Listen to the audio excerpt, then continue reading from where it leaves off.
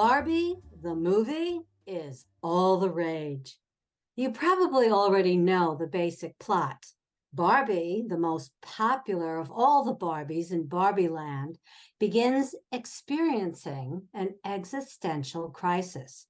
She must travel to the human world in order to understand herself and discover her true purpose. Politically, this rings true with the dilemma of Earth 1 versus Earth 2. One is based in fact, while Earth 2 is this alternate world of disinformation and conspiracy theories. Hey, everybody, welcome to First Online with Franz. There's no place like art. I'm your podcast host, Fran McGarry, here to talk about the existential crisis we face as a democratic nation. My guest today, Clara Francesca, artist, educator, and speech coach. And she's here to share her spin on how the arts can shed some light on some of these issues. Welcome, Clara. Thank you so much, Fran. Thanks for having me. I'm very excited to be here and talking with you. I can't wait to get this party started. Now, the movie acknowledges Barbie's unrealistic physical proportions and the kinds of very real body issues that they can cause in young girls, while also celebrating her role as a feminist icon. Now, you address this issue in your film project, You Are Beautiful, Butifl, and it's a combination of performance art with state-of-the-art multimedia installation that's quote unquote directed by OpenAI ChatGPT that represents our collective consciousness. That thought alone, I got to think twice about. And you wrote about how the audience is on a journey with you to explore questions about beauty and ugliness from an interactive and also very playful point of view. What metrics determine beauty? That was one of the questions you asked. And how does data collection output beauty standards onto the general public collective consciousness? Yeah, I love how you've tied that into the archetype of Western Barbie lens beauty as well. I think it's really important. I love about your work, especially, is that we're looking at art as a way to open up hearts. And one conversation that I'm very passionate about is we all come with biases. We all come with oppressive thoughts that might have indoctrinated how we think. And then what's that's the shadow side. So what's the heart side of it? And I think there's a lot of fear at the moment around AI, whether it's children using it for school or the generated images that are propagating certain stereotypes of body images that are harmful. It's interesting. I think my generation, I definitely grew up in the time of talking about body diversity and neurodivergent and diverse conversations. And yet at the same time, a lot of the machines are propagating more stereotypes and more limitations in how we see one another's beauty or bodies or whatever the conversation might be. So that's at a macroscopic level. And I don't propose to have the answers, but the show You Are Beautiful or You're Beautiful or You're Butterful, it's a kind of words with the language that my colleague Anne Wichman and our co-collaborators Brittany Kurtanex and Whit Sellers devised with us is looking at these questions and navigating answers and sort of inviting the audience. And that's where the interactive play comes in. We invite the audience to look at some of our thesis statements in the piece, enjoy the experience of the piece, and then hopefully they walk away with more questions about where their individual responsibility lies with AI and where their collective consciousness responsibility lies. I read a quote this week about how art is about trying to see things that other people don't see. Isn't it great? What are some of the things that you see that other people don't see? I would love to live in a world where I can go watch the Barbie movie and I can enjoy it. And I can also acknowledge that Mattel sponsored it. So there are certain things the movie can't say. I would love to live in a world where we're like aware of that. from Marvel movies, and then being able to acknowledge the weaponry in that, and also the hero-ness in that, and the both end of that. So when it comes to the artwork that I'm making with my colleague Anne and our ensemble XRE, the Extended Reality Ensemble, You Are Beautiful is saying, let's acknowledge that AI exists. It's not going to go away. It's been around for a long time anyway, quite frankly. But let's also be aware of how it's built. And what we discovered is using programs like ChatGPT and then the open source visual image programs, is that these programs are built, the majority of the people in that tech space were generally cis, heterosexual, Caucasian men. And so then there's a bias that is put into that data because of that. One goes on to these open source art generated programs, right? You can type in your words and paintings come up that are Van Gogh style or whatever other programs people use. The program that built that is built by this demographic. And so what we noticed when we started using these programs, some of them are Wombo, Dream AI, there's a variety of different things. They spit out images of beauty that are what we would consider very, well, I'll let the audience decide what they are, but there's a very specific type of stereotype that comes out. And we typed in the word beautiful, and overwhelmingly, the images were Asian appearing females with over voluptuous cuppage and buttocks. And that was really interesting. Then when we put in the word ugly, overwhelmingly, and we did this research for about 7 months, the images that kept coming out repeatedly were overwhelmingly Black appearing, African-American appearing men. And that, from a data perspective, is to Caucasian appearing, her heritage is German, my heritage is Italian Australian, living in New York City, troubled us. Because if that's what's happening when we're microscopically analyzing that, what is it spitting out when people are just sort of having fun with these images? And then, you bring in this idea of womanhood and feminism and Barbie and all of that, and what we're putting out into the world, it just brought up a lot more questions that were very uncomfortable for us. And so then the conversation of, well, what is beauty? Why this beauty? And why is this program propagating these images? And for me, the thing that I want to bring up, you ask, what do I think I bring to the table as an artist?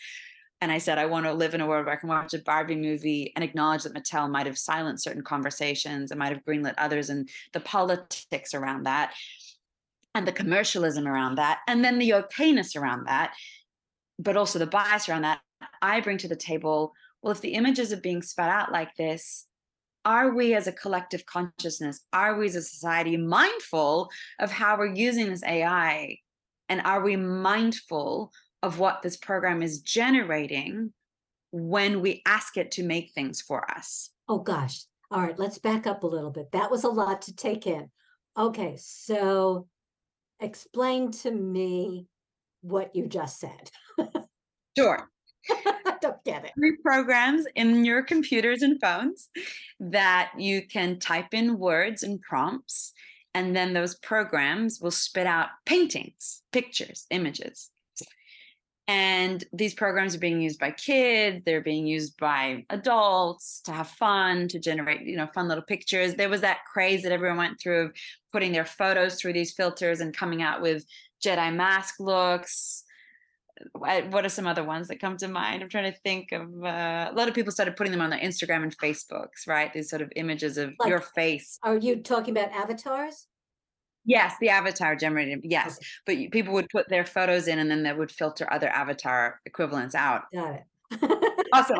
Yeah, so these avatars. Okay. So these programs are making these pictures, right? I mean, avatars is just pictures. And the pictures are coming out with the filter, like I said, that is putting a lens of bias, yes, certain demographic of people. When Anne and I looked at the words beauty and elegance and these sort of stereotypes, and then we married it against words like ugly and deformed, the computer could have spat out anything, right? We could have put the word in beauty and it could have spat out a flower. We could have put the word in ugly and it could have spat out fracking. And yet we put the word beautiful in. We're not even human sometimes. And definitely when you put beautiful human in, it spits us out. But when we put the word beautiful in, it spat out pictures, images of Asian appearing females, overwhelmingly. Wow. And then when we put in the word ugly, like I said, it spat out images of male appearing folk from the African continent. And that really disturbed us. We're looking at these programs that exist, that people should use and have a good time with. But then the question we're asking the audience is, are we aware, A, of what we, the viewer, perceive when this stuff gets sent to us? And B, can we live in a world where we can acknowledge why that bias might be there? Because our thesis is the makers of these programs, being overwhelmingly cisgendered white men, and there's no issue with that, but because of that, that comes with a cultural bias of certain archetypes. And at the end of the day, we're talking about images of people. I don't think African American men are ugly at all. It was horrifying for me to type in the word ugly human and have the data spit that out. The thing could have spat out any image it wanted, and that's what it did. And I'm listening to you, and I'm thinking when Ken discovers the real world is all patriarchy, right? There's a parallel here. What image is being perpetuated in one world that is not in the other? Yeah. One of the things that triggered for me in the Barbie movie, I wept at the end, and I don't want to give a spoiler for my audience here, but I wept at the end because as a woman growing up in the 60s and 70s and in a traditional Italian Catholic home, girls, you get a trade, be a hairdresser, and there's nothing wrong with that. But I never felt like that I fit in, that I somehow, some way inside of me, I knew I had a bigger dream, and I was going to go after it. Fortunately, through the support of friends, I was told I was smart and that I could do these things. I had no role models. I mean, growing up, when I read Betty Friedan, I'm like, okay, feminine mystique. This is where I want to go. In your age group, role models and what gets spit out, for you and your generation. Yeah, well, keeping in the theme with Barbie, I think Greta Gerwig and her team and allies is a great role model for that conversation for sure. A colleague of mine, Patrice Miller, who's a dancing choreographer, I think does really great work promoting a lot of local feminist artists and egalitarian artists based in New York City as well. But in the age of the internet, for my age group, and people consuming data in their social media bubbles, and because the algorithm does have an artificial intelligence to it, it is keeping people in their bubble groups for what they're consuming on their social media platform. It makes it hard, I think, to stay actively engaged as an individual with how to read the media that one is consuming. And that's what's really interesting to me, because whilst my age group might have access to the internet and Googling role models and activists and followers, but I feel you for different generation spaces and country spaces, but I feel you, I really love that. But, we can go to our thing and Google this information, but that doesn't mean necessarily that we're critically connecting or reflecting consciously with what is being sent our way. I am headed to this Austrian festival as Electronica, which is a high-tech festival. I'm very lucky to do that. I've just come from a very non-tech, no access to Wi-Fi for 3 weeks, doing community theater work with these incredible artists that are brilliant professional artists. But in that space, I was talking to community folk, and they were sharing about certain stresses that younger people even have. And I don't want to create content triggers on your space, but the stress that maybe a 14-year-old feels about connecting to this world and not knowing how to apply for a job, or the stress of that, and then people resorting to harming themselves or other things that might go on. So I guess I have compassion that different generations might have different tension points to how they consume. But then also, how do we intergenerationally connect with each other to reflect about how this stuff might be able to help and heal? So, and I'm talking at length, but AI, a lot of parents I hear get scared for AI, right? My kids are going to plagiarize, or they're going to go down a deep, dark rabbit hole of bad information. And that might and could be true. Then young folk are saying, no, this is cool, this is fun, I have an affinity for it, I know how to work this stuff, it's really interesting. And then the conversation is, well, let's be able to talk together about this stuff. So something that Anne and I talk about a lot is AI, I think, can be brilliant with medical health. Now, I'm not an expert in medical health AI, but what I'm reading is it can fast track a lot of programming and digital robot machining and analysis of statistics. Now, that doesn't take away the human. We still need that critical thinking and processing, but it then allows the medical professional more time to have interpatient empathetic care, or gather better resources of the history for the data points that you might not get in a blood work, for example. And theory, I think, should make even more empathetic doctors come out of the situation if they're using with the AI. As an artist, right? The AI image programs can be very helpful. You can type in these buzzwords and see what it spits out, and it might give you inspiration for another idea you might not have had. So that's where it could be an ally. But if we're using AI to take away employment from people, or, checkout services is a form of AI, quite frankly, and that took a lot of jobs away from people who were working in retail, or retail or grocery service, or your fast checkout thing. And that's good on some level, that program exists. It's a faster way to consume and buy products. But then what are we doing as a society for those folks who don't have that job? Are we helping them get training in another employment? Like, why can't we have that conversation is what I think I'm really passionate And about. you bring out a couple of important points, Clara. One of them is the paradox of the invention.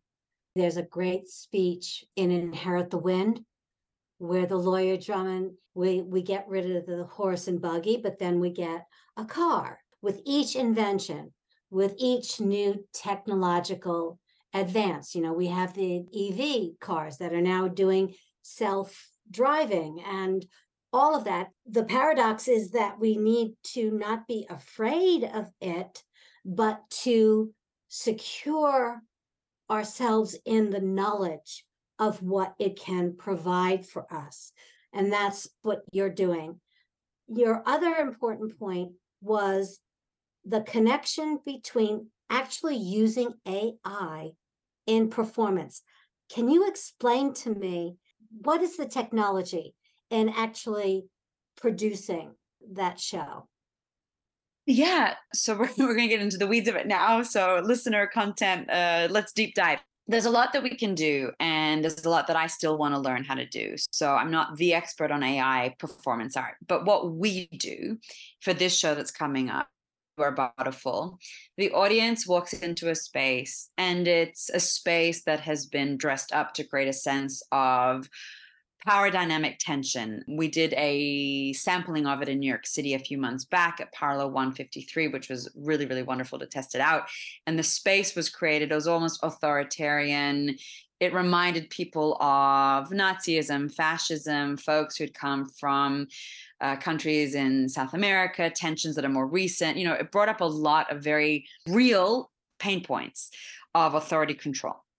And we're not doing that to traumatize people, but we're doing that to create a sense of this is a world where the rules are set and we're closed in. Whether it's World War II, World War I, or more recent. But the Republican debates. The Republican debates. Yep, all of it. And so Anne and I are dressed up as army officers, essentially. And that is the first paradox, because it was great to get this feedback in the sampling. People had both a resistance to our authority and also this romanticism of someone in an appearing World War I uniform, right? The sexiness of the uniform, the woman's sort of femininity, the softness, and yet the firm. It's really interesting how stereotypes and biases play into our subconscious. So then they get put through a room where we have this big sister, analogous to a big brother, kind of the evil eye, the watching eye of the government telling you what to do. And the first thing you're told to do is to put on a mask, to cover your face because now your identity is being stripped from you. And it goes into symmetry and some science stuff that we can geek out about in a bit. But it goes into this idea of symmetry and aestheticism and beauty. Then at that point, the audience starts to engage with journal articles that we've written that ask questions about some of these things we brought up earlier in conversation. And then the audience, with this robot speaking at them, get to engage on computers and type in some of these words and prompts that we want them to think about and see the images that are generated back at them. So we're using a program called Dream AI, which is it's an image generated based program. And we're also using avatar based programming that our colleague Whitney has designed. And then we're also using, it's a body sensor particle geo-response program where the audience stands in front of a webcam essentially, and our colleague Whit has developed these particles that as the human body moves, it picks up the sense of the heat, the heat censoring that. So it's the fusing of these three things. I'm not doing a great job explaining all the technical elements of it, but I'm following you here. Yeah. Where did this interest come from? You're an artist, but you're also this brilliant tech person, and talking with you, it's like, I want to learn about this. I appreciate that. I will be humble and say I'm definitely not a brilliant tech person, but I get to work with brilliant tech people and they've taught me and I get to incorporate that. I'm very grateful. So one thing I have been able to do in the last year is work at MoMI, the Museum for the Moving Image. And I have been teaching the youth and then teenagers how to use some of this programming and stuff to make socially aware artwork. In fact, a month ago, I was doing a program for virtual reality, augmented reality, and artificial intelligence fusion artwork. And so I got to teach them some of this program that Whit used, for example, is called Unity Hub. And at the core of it is really very simple. It's computational thinking, right? So you say, well, if I need to get this robot to talk to this part of the robot, to talk to this part of the robot, how do I string that communication along? It's speech coaching 101, it's computational thinking, it's all those great core things we learn in primary school.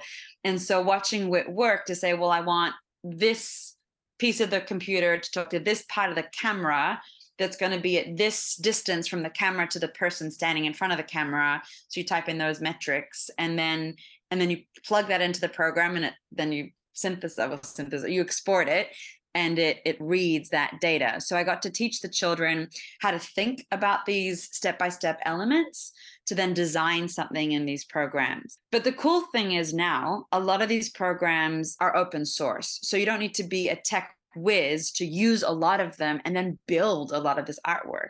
What are some of the outcomes of working with the kids? What were some of the outcomes? Yeah.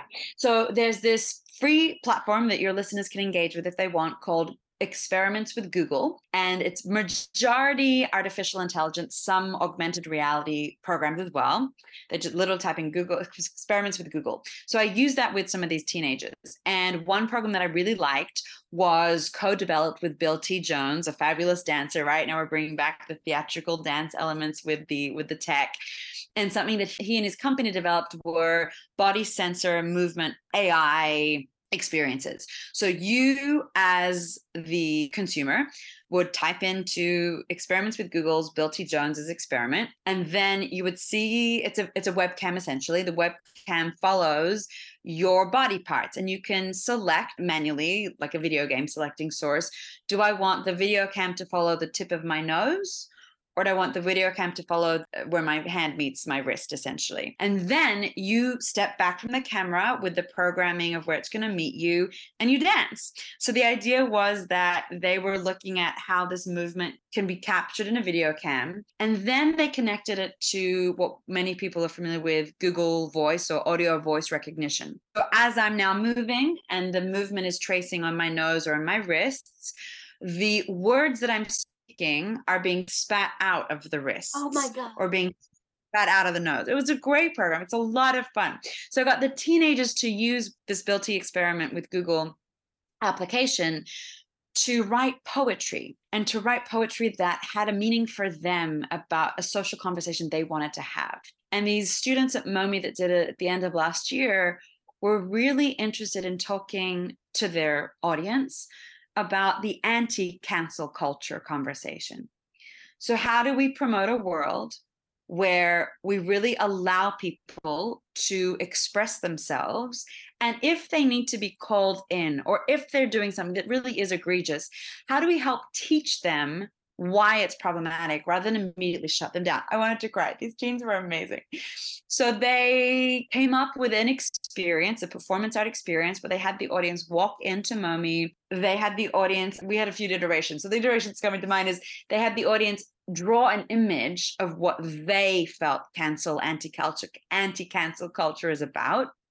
And then they took them into another room where this program was set up, and they wrote out 3-line poems, really simple poems. We looked at haikus, we looked at, various different poetry forms. And then once the audience member had a poem that they written that was, 3 lines, sort of to keep it nice and simple, they were invited to speak the poem to the audio camera, select either their nose or their wrists, and move their body, which creates a really beautiful somatic experience that's moving through your body and as you flow, to then heal the world, or whatever one might want to, whatever meaning one wants to. It is literally poetry in motion. Perfectly said. Yes. And you bring out another important point, Clara, and that is you treat these young people as equal artists. They're not Always. some kid. They're not something to just blow away. And that's something near and dear, to my work. I was a teacher for 30 years, and I knew and believed in the capacity of our young generation. You said socially aware artwork. Where is some of the indicators for you that your work is having an impact? I was humbled to not only have taught this class with the Momi students, but to then get a phone call from my boss there 2 months later saying that the students wanted me back to help them build what we had worked on. And there you go. And that's where we can wrap this up. It's all about building. It's all about opening conversation. And it's all about art, trying to see things that other people don't see. Thank you so much, Clara, for sharing your time and talent with me. See you soon. Thank you.